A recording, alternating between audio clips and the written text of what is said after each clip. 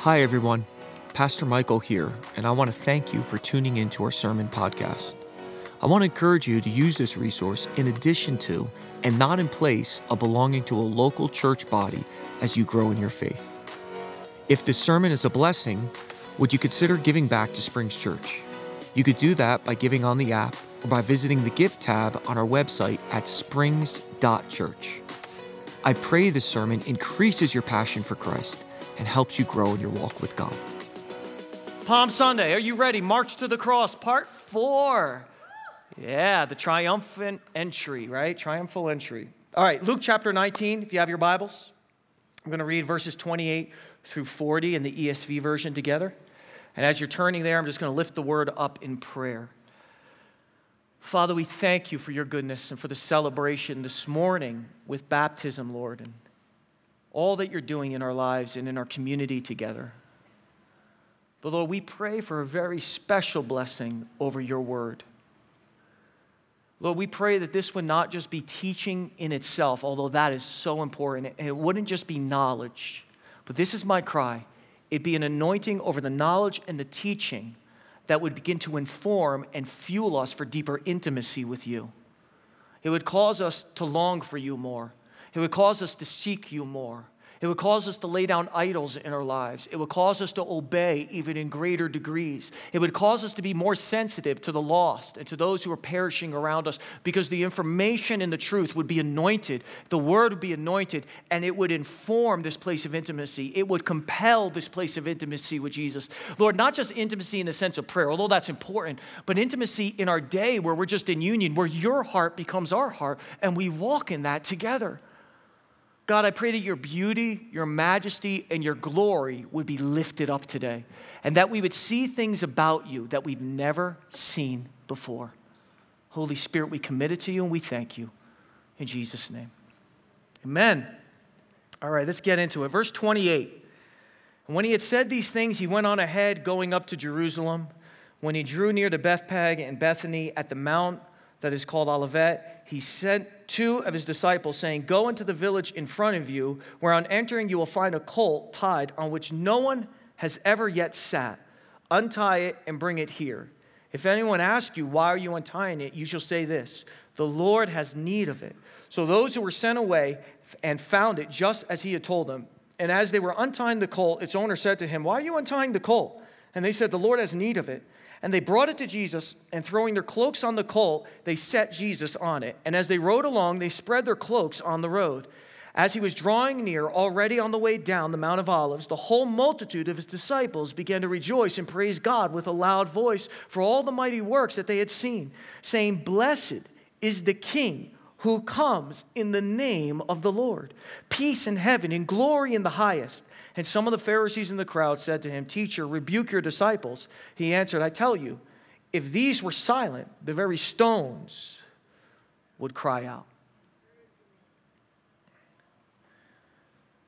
Now, when you read about Palm Sunday and you read about Jesus' triumphant entry, you have to really understand what's going on in these pages of Scripture. This is Jesus' coronation. Now, according to the Webster Dictionary, and I'll put this definition on the screen, a coronation is the act of placement or bestowal of a crown upon a monarch's head. Okay? Jesus' triumphant entry, and I want you to get this, was the disciples and the crowds that were crowning Jesus. It was his public reveal as king, as the coming Messiah. And that's really interesting. Why? Because there was already a world empire and a ruling king during Jesus' time. Rome was the governing power, and Caesar was the ruling king, right? And like any good king that had conquered all these different territories and nations around them, Caesar and the Roman occupancy were doing everything they possibly could to make sure that they were squashing and they were silencing anyone who would try to rise up to try to come against their rule or their authority. I mean, it was well known that Roman soldiers and battalions were put in all the major cities throughout the entire empire. And they were there, why? So they could watch the people control and stop any type of insurrection, any type of mob, any type of militia that would try to overthrow Rome's control. Now that, get this, is an extremely important thing to understand as you're reading through this passage of Scripture. In fact, I want to begin to build on this idea just a little bit more because I want you to get this. Rome was also very careful and very vigilant during the Jewish feast, because during the feast, it was a time of gathering for the Jewish people. So what would happen is you would have mobs that would start coming together that actually hated Rome. And the largest of all the feasts was the Passover. They say it's recorded that there would be anywhere from 2.5 to 3 million Jews that would be coming to Jerusalem, that would be in Jerusalem during the Passover feast. And the Roman soldiers always put more soldiers into the city, and they always put everybody on high alert when the Passover took place. They would do everything they could to break up crowds of people that were either talking too long or they were getting a little excited. Anything that they would hear throughout the city saying, okay, that's something that could be an issue. They would go and they would begin to break it up. Now watch this, because this is amazing. Knowing all of this, okay, Jesus comes down the Mount of Olives with a crowd of people shouting at the top of their lungs, Hosanna in the highest, blessed is the King who comes in the name of the Lord. They were throwing palm branches, they were dancing, they were singing, so much so that it caught the attention of the religious leaders that rebuked Jesus for what was happening. But do you know what's so weird? Nowhere in the Bible does it ever mention a Roman soldier throughout the text. Nowhere. You never hear a Roman soldier coming and breaking up the crowd, arresting the mob, stopping what could possibly be an insurrection. They don't do any of that, even though they were on high alert during the feast. Anyone else find that weird or kind of strange?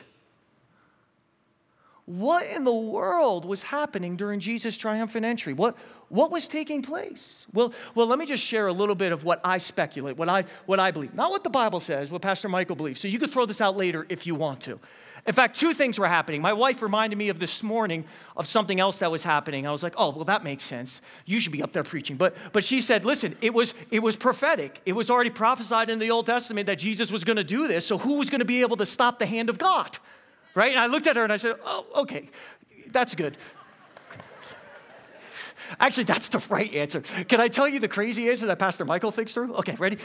This is what I was thinking about. I think no Roman soldier ever intervened. You want to know why? Because I think they were all on the ground laughing uncontrollably.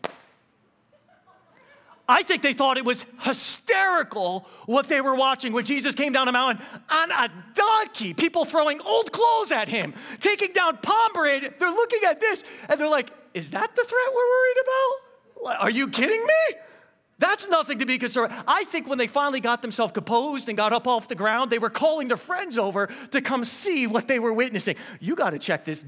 Look at this. This is craziness, right? And let me explain my reasoning behind it, because let me paint you a picture of what a Roman citizen would have seen when one of their kings would have come back to Rome in a triumphant entry after conquering a neighbor nation or a neighbor country. Watch what they would have seen. I'm going to show you a clip from one of the greatest movies of all time, Gladiator. And you're just going to bear with me. Just bear with me. I just want you to watch the clip. This is what they would have been used to when we talk about a triumphant entry. Go ahead. Put it up on the screen. Okay. Do you see the soldiers, the crowds, the army, the generals, the chariots? Do you see the ones with the drums, beating the drums, the flowers and the petals that are coming down? And it was crazier than even this, because when a king actually came back to the country of Rome, came into the city, and they won, they conquered another nation, they would actually bring all the people that they conquered in chains behind them. They'd come in, and then they would be conquered in chains. Okay, this is what Rome is used to when we talk about a triumphant entry. Now, listen to me, just hear me on this. I want you to bear with me just for a moment because like when Paul says in the book of Corinthians, just bear with me while I act a little bit foolish. I want to act like a fool this morning just for a second, okay? So I want you to think about this picture that I just showed you, and in juxtaposition to that, I want you to see what I'm about to do next, okay? Bear with me. It's going to be foolish, but I want you to get this. Watch it. Watch this. Just stay there. I'm coming. I'm coming. Whoa, easy. Go, go, go.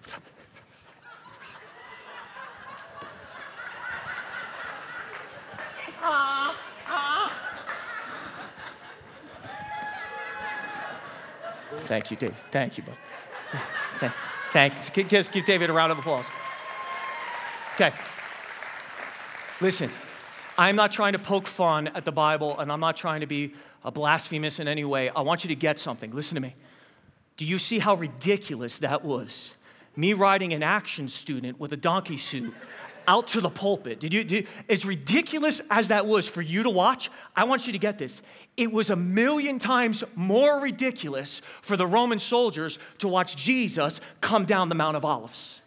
It was seriously, they looked at it and they were like, there's nothing to break up here. There's nothing to do. This is a laughing stock. If this is their king, if this is the way that they come down and they say, hey, we're coming in an entry to conquer, whatever it might be, there's nothing for us to have to even be concerned with. This is how ridiculous this whole scene was to the Roman soldiers. And here's the question. You ready? Watch this. This is what we got to ask. What does the response of the Roman soldiers or the lack of response show us about Jesus? What does it show us? Well, let me put the answer on the screen because this is so important. Are you ready? It shows us that Jesus is not like any other king that ever reigned. Did you get that? Because this is important. I want you to write this down and I want you to hold on to it because we're going to come back to this thought. Listen to me. Jesus is not like any other king that ever reigned. But before I could take that thought and begin to apply it to our lives, I want to give more background to this idea that Jesus is not like any other king. Hear me on this. This is what I want you to get. See, the reason the crowds were crowning and worshiping Jesus is because Jesus was the coming Messiah. He was the one that the Jews were waiting for. He was the one that the prophets were prophesying that one day God was going to send him as Messiah and he was going to break the yokes of oppression off of his people and then he was going to make everything right in the world again. Right? The Messiah was supposed to come and take everything that was a mess because of sin and because of the fall of man. And through his reign, through his authority as king, he was supposed to bring it back to the way God always intended it to be. And the Jews thought Jesus was going to do it by conquering Rome and then bringing back the nation like in the days of King Solomon or like in the days of King David. But what they didn't get is that nothing in the world would ever change if God and if Jesus didn't deal with the sin that's in every one of our hearts. Even if he restored the nation of Israel again, it would have fallen apart all over because there's an issue that's going on inside of us. And the Messiah had to come to deal with that issue before he could deal with anything else. Now here is the important part, and this is what I want you to get. Even though Jesus was the Jewish Messiah, he was the one that the nation of Israel was waiting for. Get this. Every single nation and every single people group, whether you're Gentile, Jew, doesn't matter, whoever you are, we are all believing and hoping for a Messiah to come. We all need a personal Messiah, a personal king that will put things right in our lives and in the world around us. Everybody was born on this earth with that need. You were created to serve something. You were created to trust in something. That's why the Marvel movies can make millions and billions of dollars. Why? Because they've tapped into this inherent need inside of all of us. We love watching Spider-Man, the Hulk, Thor, whoever it is, vanquishing evil, winning the day, restoring peace to the nations. That's why politicians, get this, can lie through their teeth about all the good they're going to do and all the things they're going to fix, and we keep voting for them, even though we know they're lying. Right? We don't want to believe that they're absolutely corrupt because we have this inherent need inside of us. We need a king. We need a Messiah. We need someone to fix our schools. We need someone to fix our economy. We need somebody to fix our health care. We need someone to fix the anxiety and the fear of my own heart, of our own heart.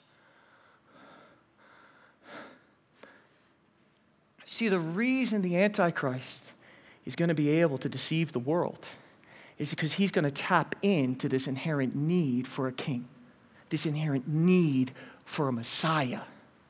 He's going to tap into it. See, when all the systems begin to fall apart and the governments don't work anymore, no, we're going to say, well, we need something. We need somebody. And he's going to rise up and he's going to give promises. Oh, I'll be able to fix this. I'll be able to change. All you got to do is bow down and worship me. And you're going to see even people in the church bow down and worship him. Why? Because they have this need inside of them that they never got fixed. A need inside of them for a king.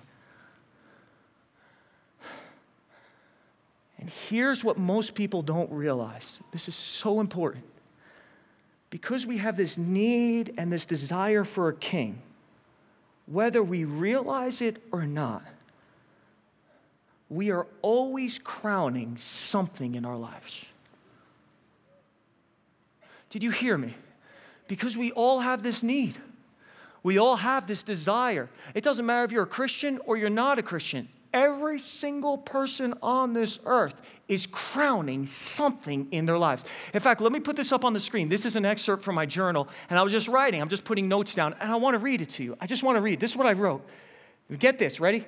You are not in charge of your life. Okay? Something has to give you meaning. Something has to make you feel significant. Everyone has to live for something. It might be an accomplishment that you're living for that gives you meaning, or being a good person that makes you feel like life has meaning, or a career, or your family, or listen to this, even your church. Everyone has to crown something or you cannot live. And whatever you live for, whatever you crown, this is important, it doesn't serve you, you serve it. For example, you ready? Let me just give you an example. Say you're living for the approval of your family or your boss. There's someone in your life, and you're working so darn hard to get their approval, right? Do you know what happens when they don't give you their approval? I want you to get this. Do you know what happens? It's one of two things. Either number one, you become more driven than ever before to try to get their approval. Now you're working doubly as hard. Oh, if I could just get this degree, if I could just get this career, if I could just get this boss, if I could do this, the boss will notice me. If I could do this, he'll actually like me. Oh, maybe it's this, maybe it's this. And you're running around and you're more driven than ever before, where you have no peace, you have no rest in your heart whatsoever. Or number two, you end up hating yourself. You end up looking at yourself and despising who you are. Do you want to know why? Because you crown the approval of somebody instead of crowning Jesus. You crown them, and get this, you serve that approval. It doesn't serve you. You're a slave to it. Or how about this? Let me give another example. Maybe you have crowned a political cause, right?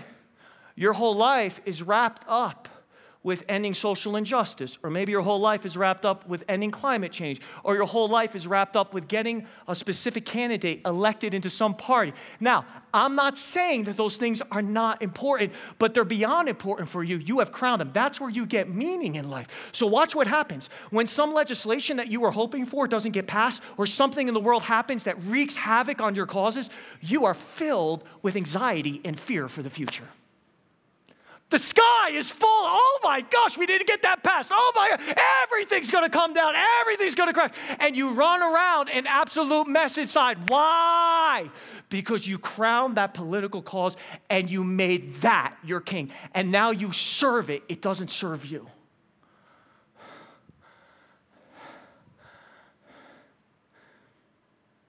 See, let me connect one more thought just to this argument, and then we'll bring it all together. We'll begin to close.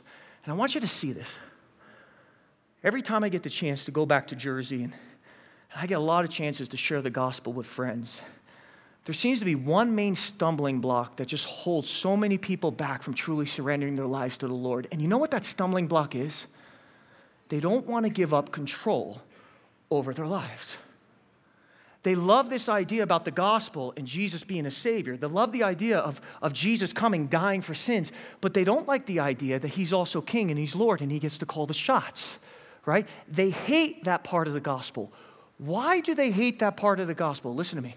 Because they are under the illusion that they actually do have control over their lives. It's an illusion. It's like we just said before. They're actually not in control. Something else that they have crowned is in control of them, but they don't realize it. And because of that, they don't want the gospel because they think that they're actually in control. But remember at the beginning of the sermon, what did we say? We said Jesus is not like any other king that has ever reigned. Jesus is different from all the other kings we crown. Jesus is different than our career, than our family, than our accomplishments, than our relationships. Why? Why is he different? Well, Zechariah 9:9 tells us. Are you ready? Zechariah, watch this. I want you to see it. Rejoice greatly, O daughter of Zion. Shout aloud, O daughter of Jerusalem. Behold, your king is coming to you. Okay, your king's coming. Righteous and having salvation is he. Okay, humble and mounted on a donkey, on a colt, the foal of a donkey. Behold, your king is coming to you. Listen to this. Humble and mounted on a donkey. Jesus is different than any other king. You want to know why? Because Jesus reigns in weakness. He reigns in humility, meekness, and compassion. He doesn't reign with an iron fist the way all these other kings actually reign. In fact, let me put this back up on the screen. Back from my journal, I want you to see this. Every other king, your career, your relationships, your family will punish you and oppress you if you fail it. You'll be overwhelmed with the feelings of shame and guilt and emptiness and feelings of inadequacy. These kings oppress people. Let me give you another example, something that hit me this morning. Let's say that you're a parent in this room and you have a wayward child, you have a prodigal son, and you are praying for that son or that child or that daughter, and you just want to see them finally come to the Lord. But you don't realize something. You didn't crown Jesus as your king. Listen to me. You crowned being a good parent as your king. So listen to what happens. You're trying your best to get a hold of your son or your daughter, but you feel such shame for how you are failing as a parent. Instead of meeting them with grace, instead of meeting them with love, you are now driven by that shame, and you're coming down harder and harder and harder and harder and harder, and their hearts are getting harder and harder and harder and harder because you're not being driven by Jesus, your king, and his love. That's not what you have crowned. You are being driven by trying to be a good parent because that accomplishment makes you feel good in life. Do you see how it plays out? Do you see what happens? See, all of these things are fine as long as you're living up to their expectations. But as soon as you get tired and you fail in one of these areas of your life, whether it's relationships, career, family, and accomplishment, whatever it is that you have crowned, what a political cause, whatever it is, they beat you over your head with constant oppression.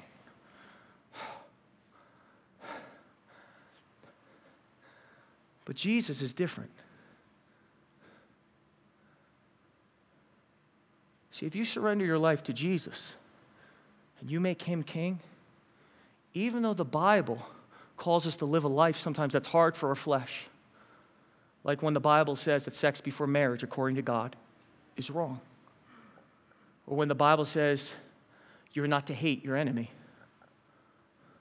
Or when the Bible says you can't lose your temper at work on your coworkers and be a follower of Jesus. It's wrong. Or when the Bible says pornography, filling your mind with that smut, is wrong. Homosexuality is wrong. Or when the Bible says that holding on to unforgiveness is wrong. See, every time Jesus calls us to a place of obedience as our king, and he knows what's best for us. He created us. He knows what will bring peace. He knows what will bring fulfillment. But every time he calls us to it, listen to me, every time he asks us to lay something down or surrender something to him, he always comes, even though we might be struggling, as a king riding on a donkey, which means even when you're having a tough time obeying him, Jesus doesn't stand off in a corner, tell you what to do, and when you're not doing or you're failing or you're struggling, beat you over the back with a whip. That's not what Jesus does. No. This is what Jesus does. He calls us to obey. He gives us his word, but then he gives us his presence and his power to fulfill his word.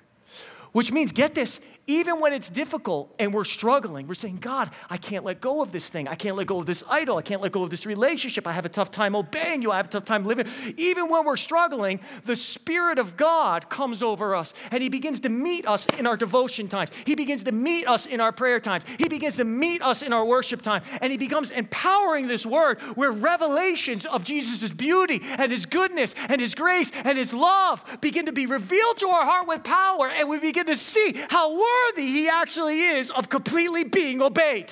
And that understanding, that revelation, that wooing from the presence of God works inside of us a place of obedience as we stay in honesty and repentance before him.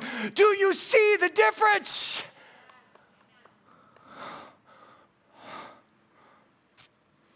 He meets us. His presence comes over us. As we're seeking him, he reminds us and shows us through the scriptures other men and women who were called to obey, who were called to do something that was difficult for their flesh. And he shows us through the scriptures. He reveals to us how they took a step of faith and the blessings that came over their lives, the blessings that came for them even in eternity, which is what Hebrews chapter 11 says, the blessings that came on their families generations later. He reveals these things to us. He shows us these things through the enablement of his Spirit.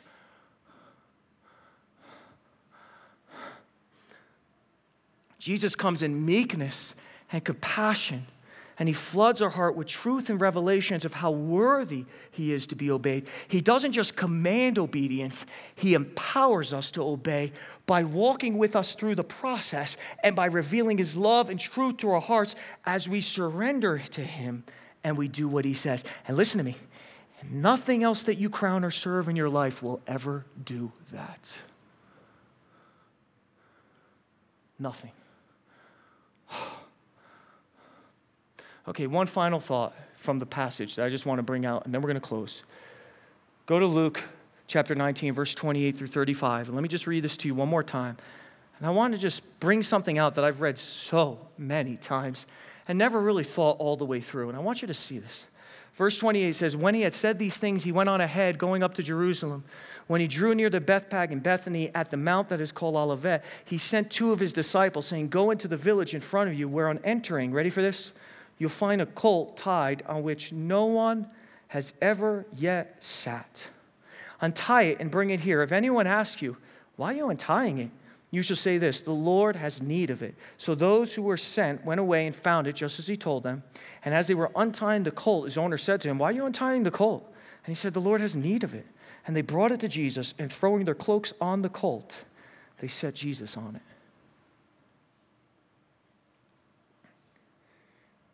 You know, I've read this, and I've always read that part about this idea of a colt, which by the way, is a baby donkey.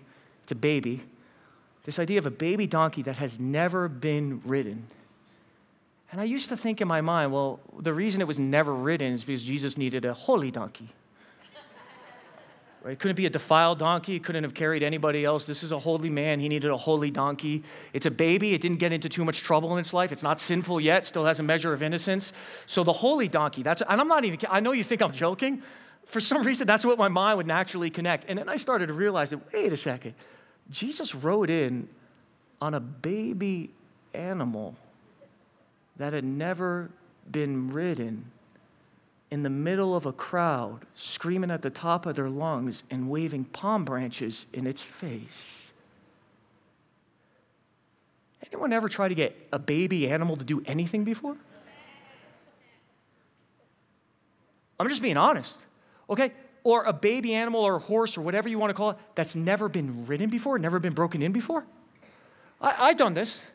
I remember, well, it was half broken in, right? We had a young girl in our youth group who we deeply, deeply love, who invited me. She was into horses, and she was riding horses and teaching and training. She said, would you come? I want to show you my horses. And I went to go see these horses, and she said, let's go for a ride, right? And she decided to put me on the horse that was like half broken in. It wasn't like fully broken in just yet. So listen to me. The horse, I want you to get this, he was able to walk, he was able to ride, I could do all these things, but he couldn't turn right. He didn't understand right. So if like I pulled on the rein here, it would just like stop and look forward. And I'm like yanking. I have my foot on its head. I'm like pulling. No joke. I'm not even kidding. So listen to me. But he was broken in enough that he knew how to turn left. So if I had to turn right, what I had to do is grab the rein, pull it this way, and go all the way around, and then go right. That's how so I would be riding with everybody. We'd be on trails and everything, and everybody would be going right. And I'd be like, okay. Coming all the way around. And then I'd go this way. I mean, it was absolutely ridiculous. Jesus rode in on a baby donkey that was never ridden on before, in a crowd of people yelling and shouting and dancing and making big movements. Listen, this donkey should have bucked. This donkey should have screamed. This donkey should have ran away. And yet he doesn't. He acts like he did this 1,000 times, like this was dress rehearsal, now he's stepping up. Like, what is going on? As I'm reading this, I'm thinking in my mind, this is nuts. What is going on? See, listen, Jesus riding this donkey is as big as a miracle as him casting out demons. I'm not kidding. This is miraculous.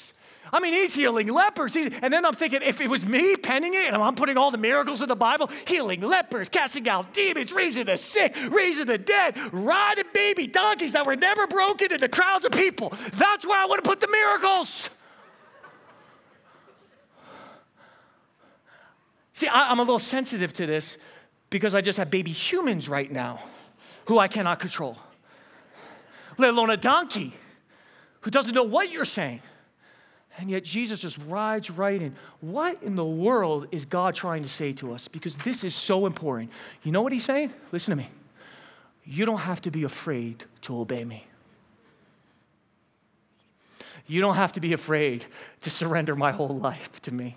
Listen, you know what he's saying? He's saying this. He's saying when you surrender to me and you allow me to be king over your life, you crown me. Listen to me. There's a peace that will come into your life unlike anything you've ever experienced before. You were created for me to be king over your life. I know what's best for you. I made you. And even though you don't understand it, and you don't get why I'm saying go left and you want to go right, God's saying, if you will just trust me, this will begin to actually bear a fruit of steadfastness and peace inside you, where the rest of the world might be screaming because things aren't working or the economy's failing and everybody's freaking out and waving all types of things in the air. He said, you will have a steadfastness inside of you like you can't believe. If I could do it with a baby donkey, if I could do it with one that's never been ridden, and I could do it in a crowd of people, I could do it in your own heart. The same hand that calmed the sea was the hand that was over this donkey. And when you surrender to God, you come under his hand. It brings peace into your life. Everybody else is stressed. Everybody else is going nuts. And you're walking around at work and everyone else with a steadfastness inside of you. Because listen to me. You made the choice to no longer crown all these other things as king. You crown him as king. Oh, when I read that, I just started worshiping. I started saying, God, oh, forgive me. Forgive me. Oh, forgive me. I need to open my eyes. I need to see who I'm truly serving and the peace and the blessing that comes when I'm yielded. Now stand with me, Springs Church.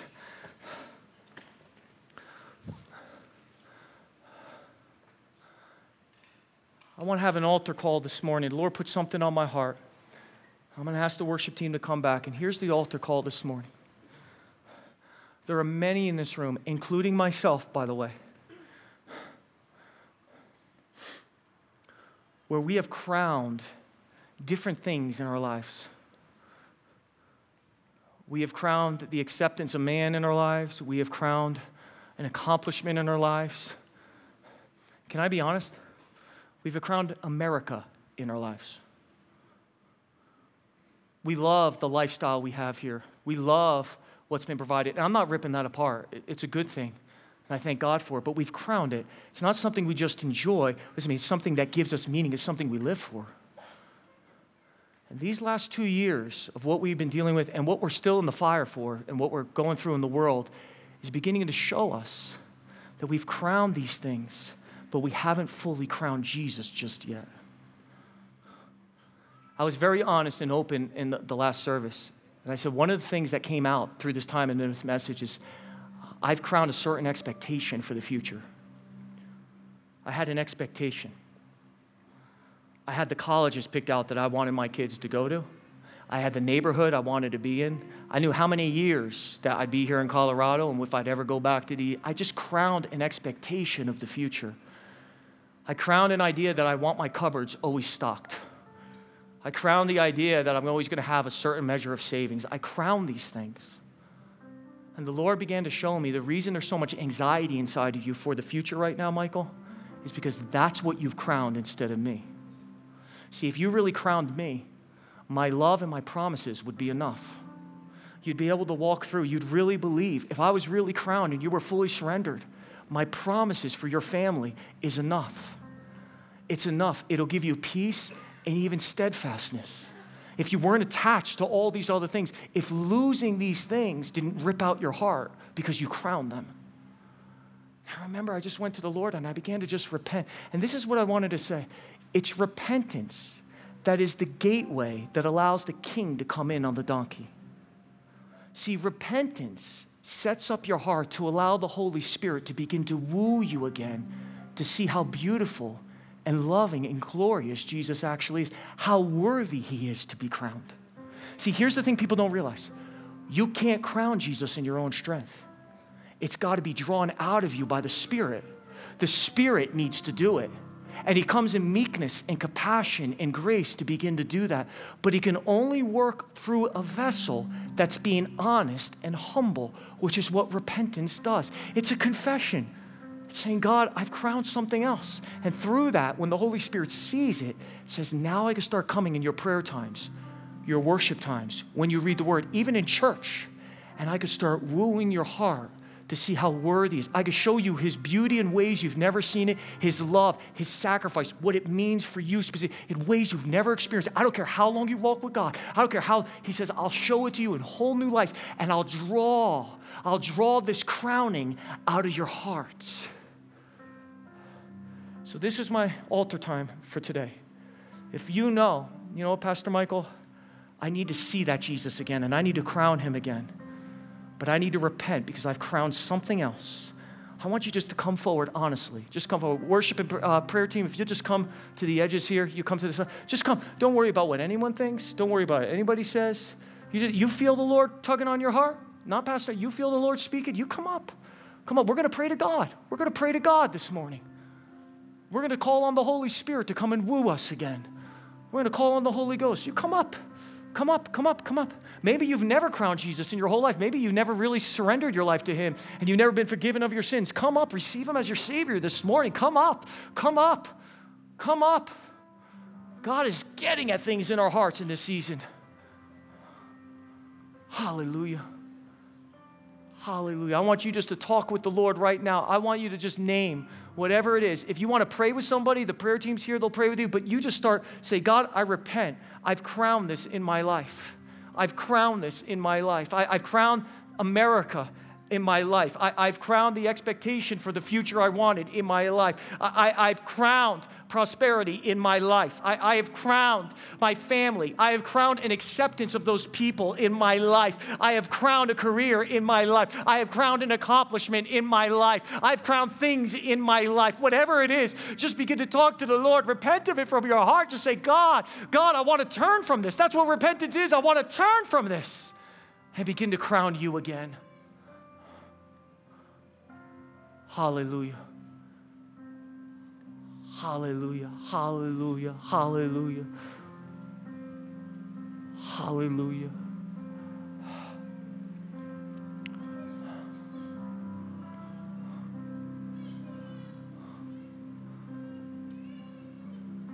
Holy Spirit, we just come to you this morning. And we just come and we repent.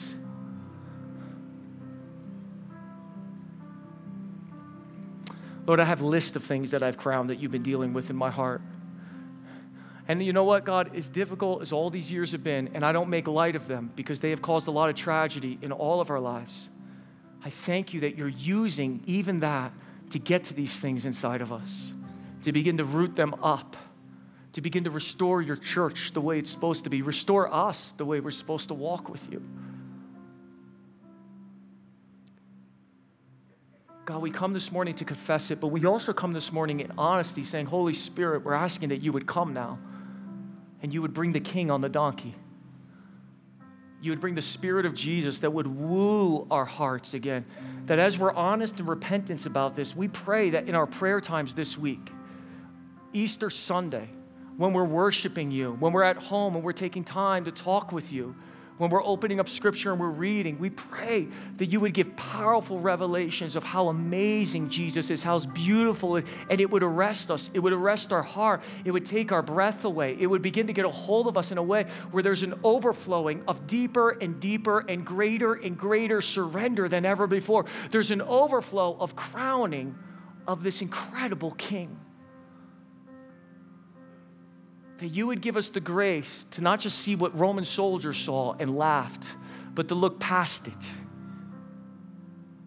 That to not just see hardship in our walks with God, but to look past it and to see the reward of knowing you and the reward of being conformed to you and the reward of loving you and being raptured in that love that brings the peace that all of us have been looking for.